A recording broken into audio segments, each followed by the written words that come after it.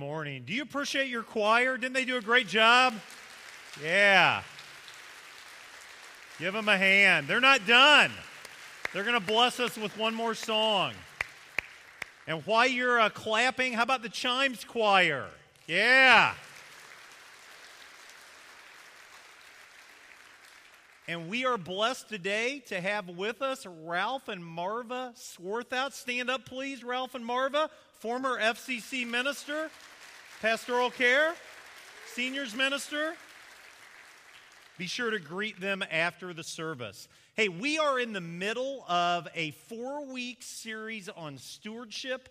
And last week we looked at a message entitled, I Believe the Children Are the Future. And this week we're looking at what I believe are possibly the top 10 teachings about Christian stewardship. Next week and the week after, we're going to be in the Sermon on the Mountain, looking at 2 messages entitled The Sermon on the Mount and Right on the Money. But today, we're talking about what are the top 10 teachings of Christian stewardship. And some quick facts to share with you. We shared these last week. I know some of you weren't here last week. From 1993 to 2012, this church was in debt. That's 19 years. That's a long time. And general fund giving from the time that we became debt-free 2 years ago in May of 2012 has remained under budget month by month for whatever reason. Over the past 8 years, our ministry action plan, you may know that as our budget, it's increased by 25%.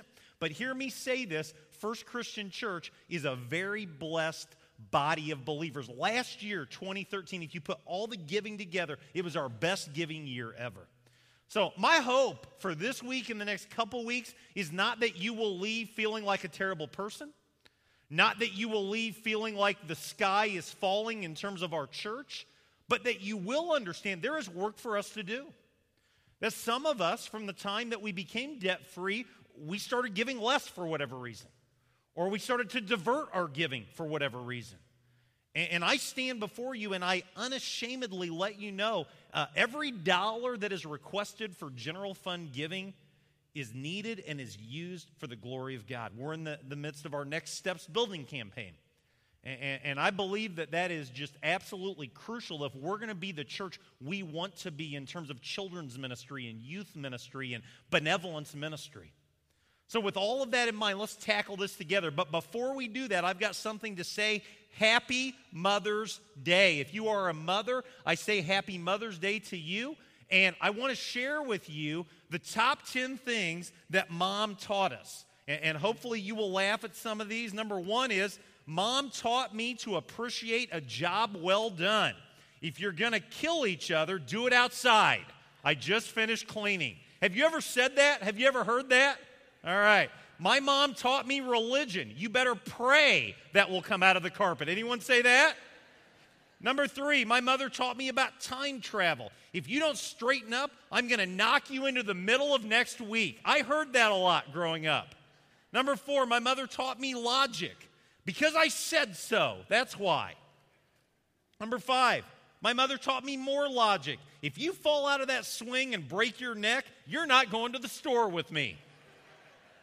Number 6, my mother taught me some foresight. Make sure you wear clean underwear in case you're in an accident. Of course, if you're in an accident, well, we won't go down that road. Number 7, my mother taught me irony. Keep crying, and I'll give you something to cry about. I heard that a lot. Number 8, my mother taught me about the science of osmosis. Shut your mouth and eat your supper. Number 9, my mother taught me about contortionism. Will you look at the dirt on the back of your neck? And number 10, my mother taught me about stamina. You'll sit there until all that spinach is gone. And I was one of those kids that sat there for a very long time. In all seriousness, if you are a mother, God bless you. Thank you for what you do. And just continue to do it.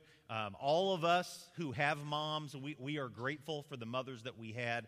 and I pray that today is a very special day. I want to share another top 10 list with you, and this is not intended to be a long, drawn-out message, but instead kind of shotgun little snippets that hopefully will help you today, later today, this week, even moving throughout this entire month where we have a stewardship emphasis, really start to think about where you're at when it comes to Christian stewardship. And where is your family at? And what is your perspective? And I realize we have a lot of visitors that are here today. And if you're a visitor, just soak it in. Take what you can. Even if you're not a follower of Jesus Christ, just soak it in, take it in. You may find that there's something useful for you as well. Top 10 teachings on Christian stewardship. And I'm going to start with number 10. Number 10 is this: practicing good stewardship is not optional. It's not optional. I'm stunned the Christians that I will spend time with that view giving as optional. And when I talk about stewardship, I'm talking about what we do with our time and with our treasure and with our talents. And you will not find any place in Scripture where giving is optional, or someone that is in a relationship with God the Father, Jesus Christ the Son, is excused from giving. Now, some people might say, well, what about the Levites? The Levites in the Old Testament, they were given a tithe. Yes, but they were also required to tithe on what they received. And so stewardship is what we do with our time, our treasure, and our talents. What do you do with the time that you have, with the treasure that you have, with the talent that you have? I'll give you a great cause ongoing right now where you could make a huge difference in the next 11 days, next 12 days. Little Galilee Christian Camp is kind of in scramble mode, getting ready for family camp on May 23rd and for the plethora of campers that are going to arrive a week after that. And they're in the process of building brand new state-of-the-art hogans at Wilderness Camp. The money has come in. They've been paid for. They need people that are skilled with a hammer. They need people that are skilled with their hands that can help construct these hogans. And so that's a way that you could practice good Christian stewardship. It's what we do with our time and our treasure and our talents. Number 9, money cannot buy happiness. Money cannot buy happiness. Church Father Augustine said, where your pleasure is, there your treasure is. Where your treasure is, there is your heart. And where your heart is, there is your happiness. And I think it was the modern-day actor Jim Carrey that said, I wish everyone in America could experience the wealth and the material possessions that I have acquired in my lifetime, and they would learn the same lesson that I have. That does not bring happiness. How many of us have been there thinking, if I just made $10,000 more a year, or if I just got to the $100,000 a year range, or if I could just have that house, or if I could just drive that car, or if I could just wear those clothes. Money does not bring happiness. Jesus was especially concerned about this for you and for me, and for the people that he spent time with as he ministered on earth during his 3-year public ministry. And as he got ready to tell the parable of the rich fool, here's what he said in Luke 12. He said, watch out, be on guard against all kinds of greed. He knew in the first century what we know in the 21st century, that if we think things, stuff, money, possessions will make us happy, we're kidding ourselves. Number 8, debt is dangerous. Proceed with caution. Debt is dangerous. Proceed with caution. Nothing will rob a person more of freedom and peace than debt. I've seen debt absolutely destroy the spirit of people. Am I saying it's a bad idea to have any debt at all? I'm not saying that. I'm not even telling you what your perspective or your worldview should be on debt. I'm just saying debt is dangerous. So be careful. Proceed with caution. I've never found this verse before, even though I've read through the Bible a couple times, but it really grabbed me this week. Proverbs 22, verse 7, the poor are always ruled by the rich, so don't borrow and put yourself under their power. That's a great principle. Debt is dangerous. Proceed with caution. Number 7, the love of money is a huge problem in America 2014. Money is more than just paper. Money is a force. And if you don't think that is the case, you're kidding yourself. That's why Jesus said in the Sermon on the Mount, a verse we're going to really focus on 2 weeks from today, no one can serve both God and money. You can't serve both. And it's why the Apostle Paul said to Timothy, one of his young proteges, late in his life, understand that the love of money, not money, but the love of money is the root of all kinds of evil. Number 6, teaching the next generation about stewardship is crucial. And I really want you to listen up. And grandparents, I want you to listen up today as well. We are passionate about teaching our children and our grandchildren all kinds of skills. If we're athletes, we want to teach our sons or daughters how to run at track or shoot the basketball or throw the baseball or tackle in football. If we are skilled mechanically, we want to pass that on to the next generation. Here's the point. Everyone learns about money from their parents. Everyone. There is a great article in the Panagraph, and I read it online, so I don't know if it's from yesterday or if it's from today, but it's about a couple from Lincoln, Illinois, recent graduates of Lincoln Christian University, and how they tackled like the $42,000 in student loan debt that they had. And one of the testimonies in the midst of that drove this young couple to try to eliminate this debt, I think they did it in like 2 years, just a crazy amount of time, was the stress that he saw on his parents' marriage related to debt. And that was a lesson that he learned early in life. And it made him better. For some people, that's not the case. Deuteronomy chapter 6, the Shema, love the Lord your God with all your heart, your soul, and your mind.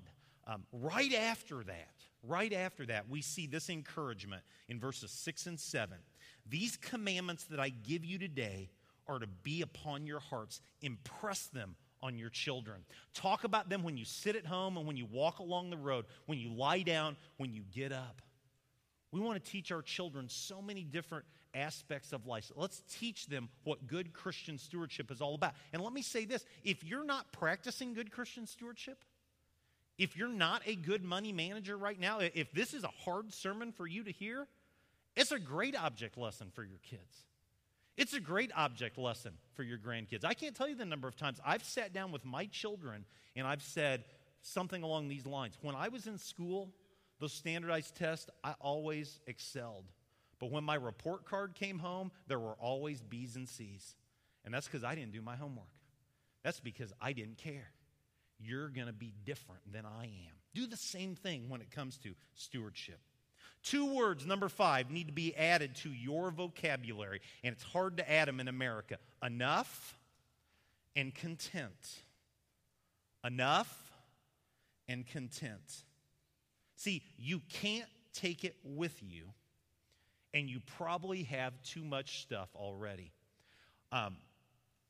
I shouldn't even share this illustration, but I was trying to find the one black t-shirt that goes with this shirt in my closet today, in the dark, at 5 till 6, waking my wife up. I know, happy Mother's Day. And I pulled out like 8 black t-shirts that I haven't worn in probably like 3 years. The neck is stretched out. It's got something goofy on the front, something along those lines. And I just thought to myself, what am I doing? 8 shirts in my closet that I haven't worn in years. I've got too much stuff already. I should never buy another black t-shirt. The Apostle Paul says this about contentment in Philippians 4. He says, I know what it is to be in need.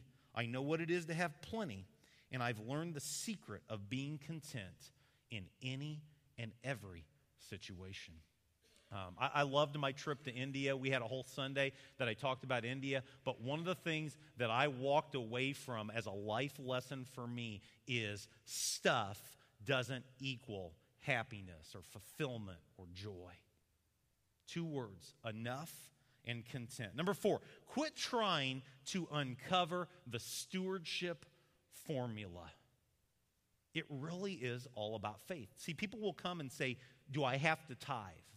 Or do I have to give more than a tithe? Or can I get away with 5%?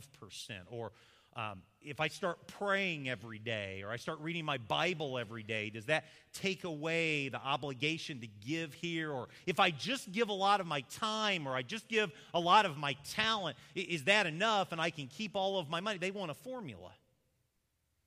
You know, pray, read the Bible, give 10%, and God's really happy. Or maybe the formula looks something along the lines of go to church, go to Sunday school, serve with the youth groups, help with the benevolence pantry, and God is going to just be excited with me more than I can ever imagine. And if you're looking for that formula, you're kidding yourself when it comes to Christian stewardship. I think the closest thing to a formula that we have is a dangerous one. It's in 2 Corinthians chapter 9, and I won't read it for you for time's sake today, but Paul gives us 3 principles in verses 6 through 8 of chapter 9. He says you should give generously, you should give willingly, and you should give cheerfully. Chalk that up. Generously, willingly, cheerfully. Some of you are thinking that's a dangerous passage of Scripture, isn't it? It is. It is. Number 3, giving is not just an act of obedience, it is an act of worship. And I think that that's one thing I never really grabbed a hold of, maybe until like the last 5-6 years. I always knew God wanted me to give. I thank my church in Champaign. I thank my Christian parents for instilling that in me. I always knew I had the obligation to give. I don't think I ever embraced the idea that it is an act of worship. And I think the first time that we see this play out is in the very first book of the Bible, chapter 4, the story of Cain and Abel. Both brought gifts to the Lord, and the Lord was loving Abel's, and he wasn't really impressed with Cain's. And Cain brought some of what he had, and Abel brought the very best of what he had, the first fruits of what he had. And I think right there, the first fruits, the very best, it warmed the very heart of God. That's why Paul says in Philippians chapter 4, which, by the way, Philippians chapter 4, I've never thought of as a stewardship chapter before. Spend time in Philippians chapter 4 this week. A lot of rich nuggets about stewardship. But here's what it says. I've received full payment and even more. I'm amply supplied now that I've received from Epaphroditus the gifts you sent. They are a fragrant offering, an acceptable sacrifice pleasing to God. And my God will meet all your needs according to his glorious riches in Christ Jesus. When you really step outside who you are and what drives you and look at giving as an act of worship, I believe it does warm the very heart of God. It warms my heart when I see people step outside, maybe even what their bounds of giving are. And they give radically. They give generously. They give cheerfully. They say, don't mention it. I don't want public recognition. This is between God and me. Number 2, this is huge. It all belongs to God anyway. If I had one thing that I wanted to say to you today, that's probably what it is if you struggle with stewardship.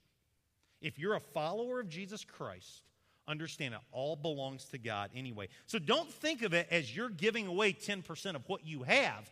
Think of it as you're keeping 90% of what the Lord has blessed you with if you are a tither, if you tithe.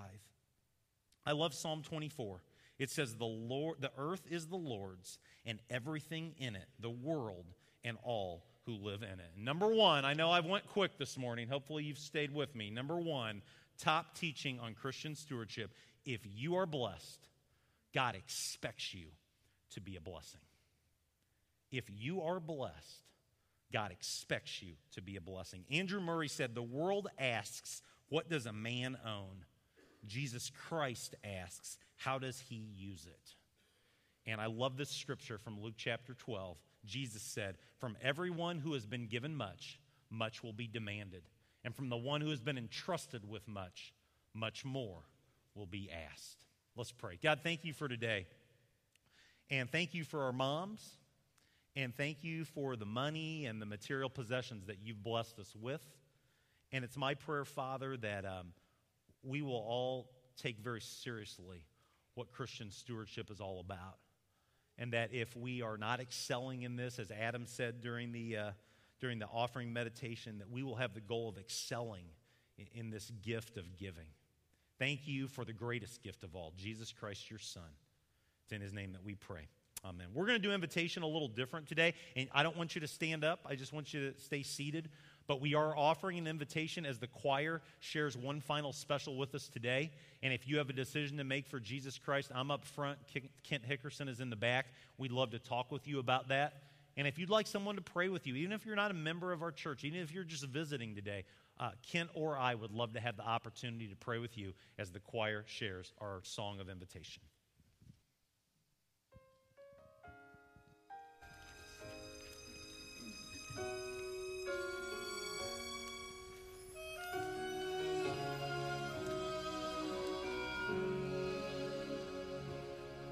For the man who has lost everything, for the wife who feels betrayed, the child who feels afraid, for the home that is broken by the scars of sin and shame, there is hope and there is healing in the power of Jesus' name.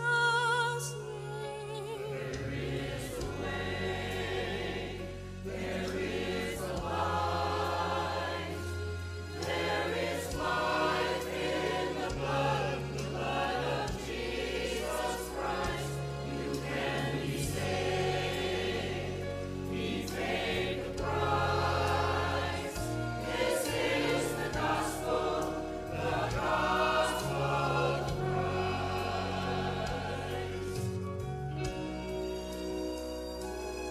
For the heart that is longing for love, for the mind so confused, the one who is abused, for the world that needs mercy and the truth that makes us free. There's forgiveness and cleansing at the cross of Calvary.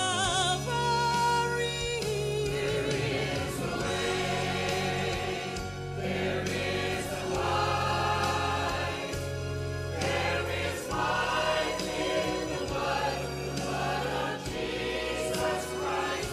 You can be saved, He paid the price.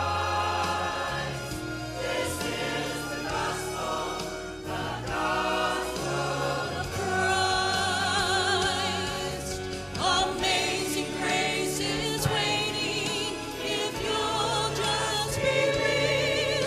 You can go without a doubt where you'll spend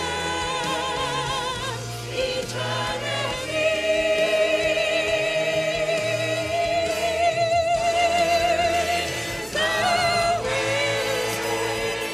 There is a life in the blood of Jesus Christ. You can be saved, He paid the price. This is the gospel, the gospel. There is a way, there is a light, there is life in the blood of Jesus Christ. He paid the price. This is the gospel, the gospel of Christ. This is the gospel of Christ. This is the gospel of Jesus Christ. This is the gospel of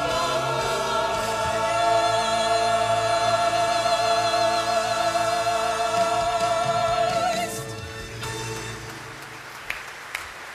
Show them your appreciation one more time. Give them a hand.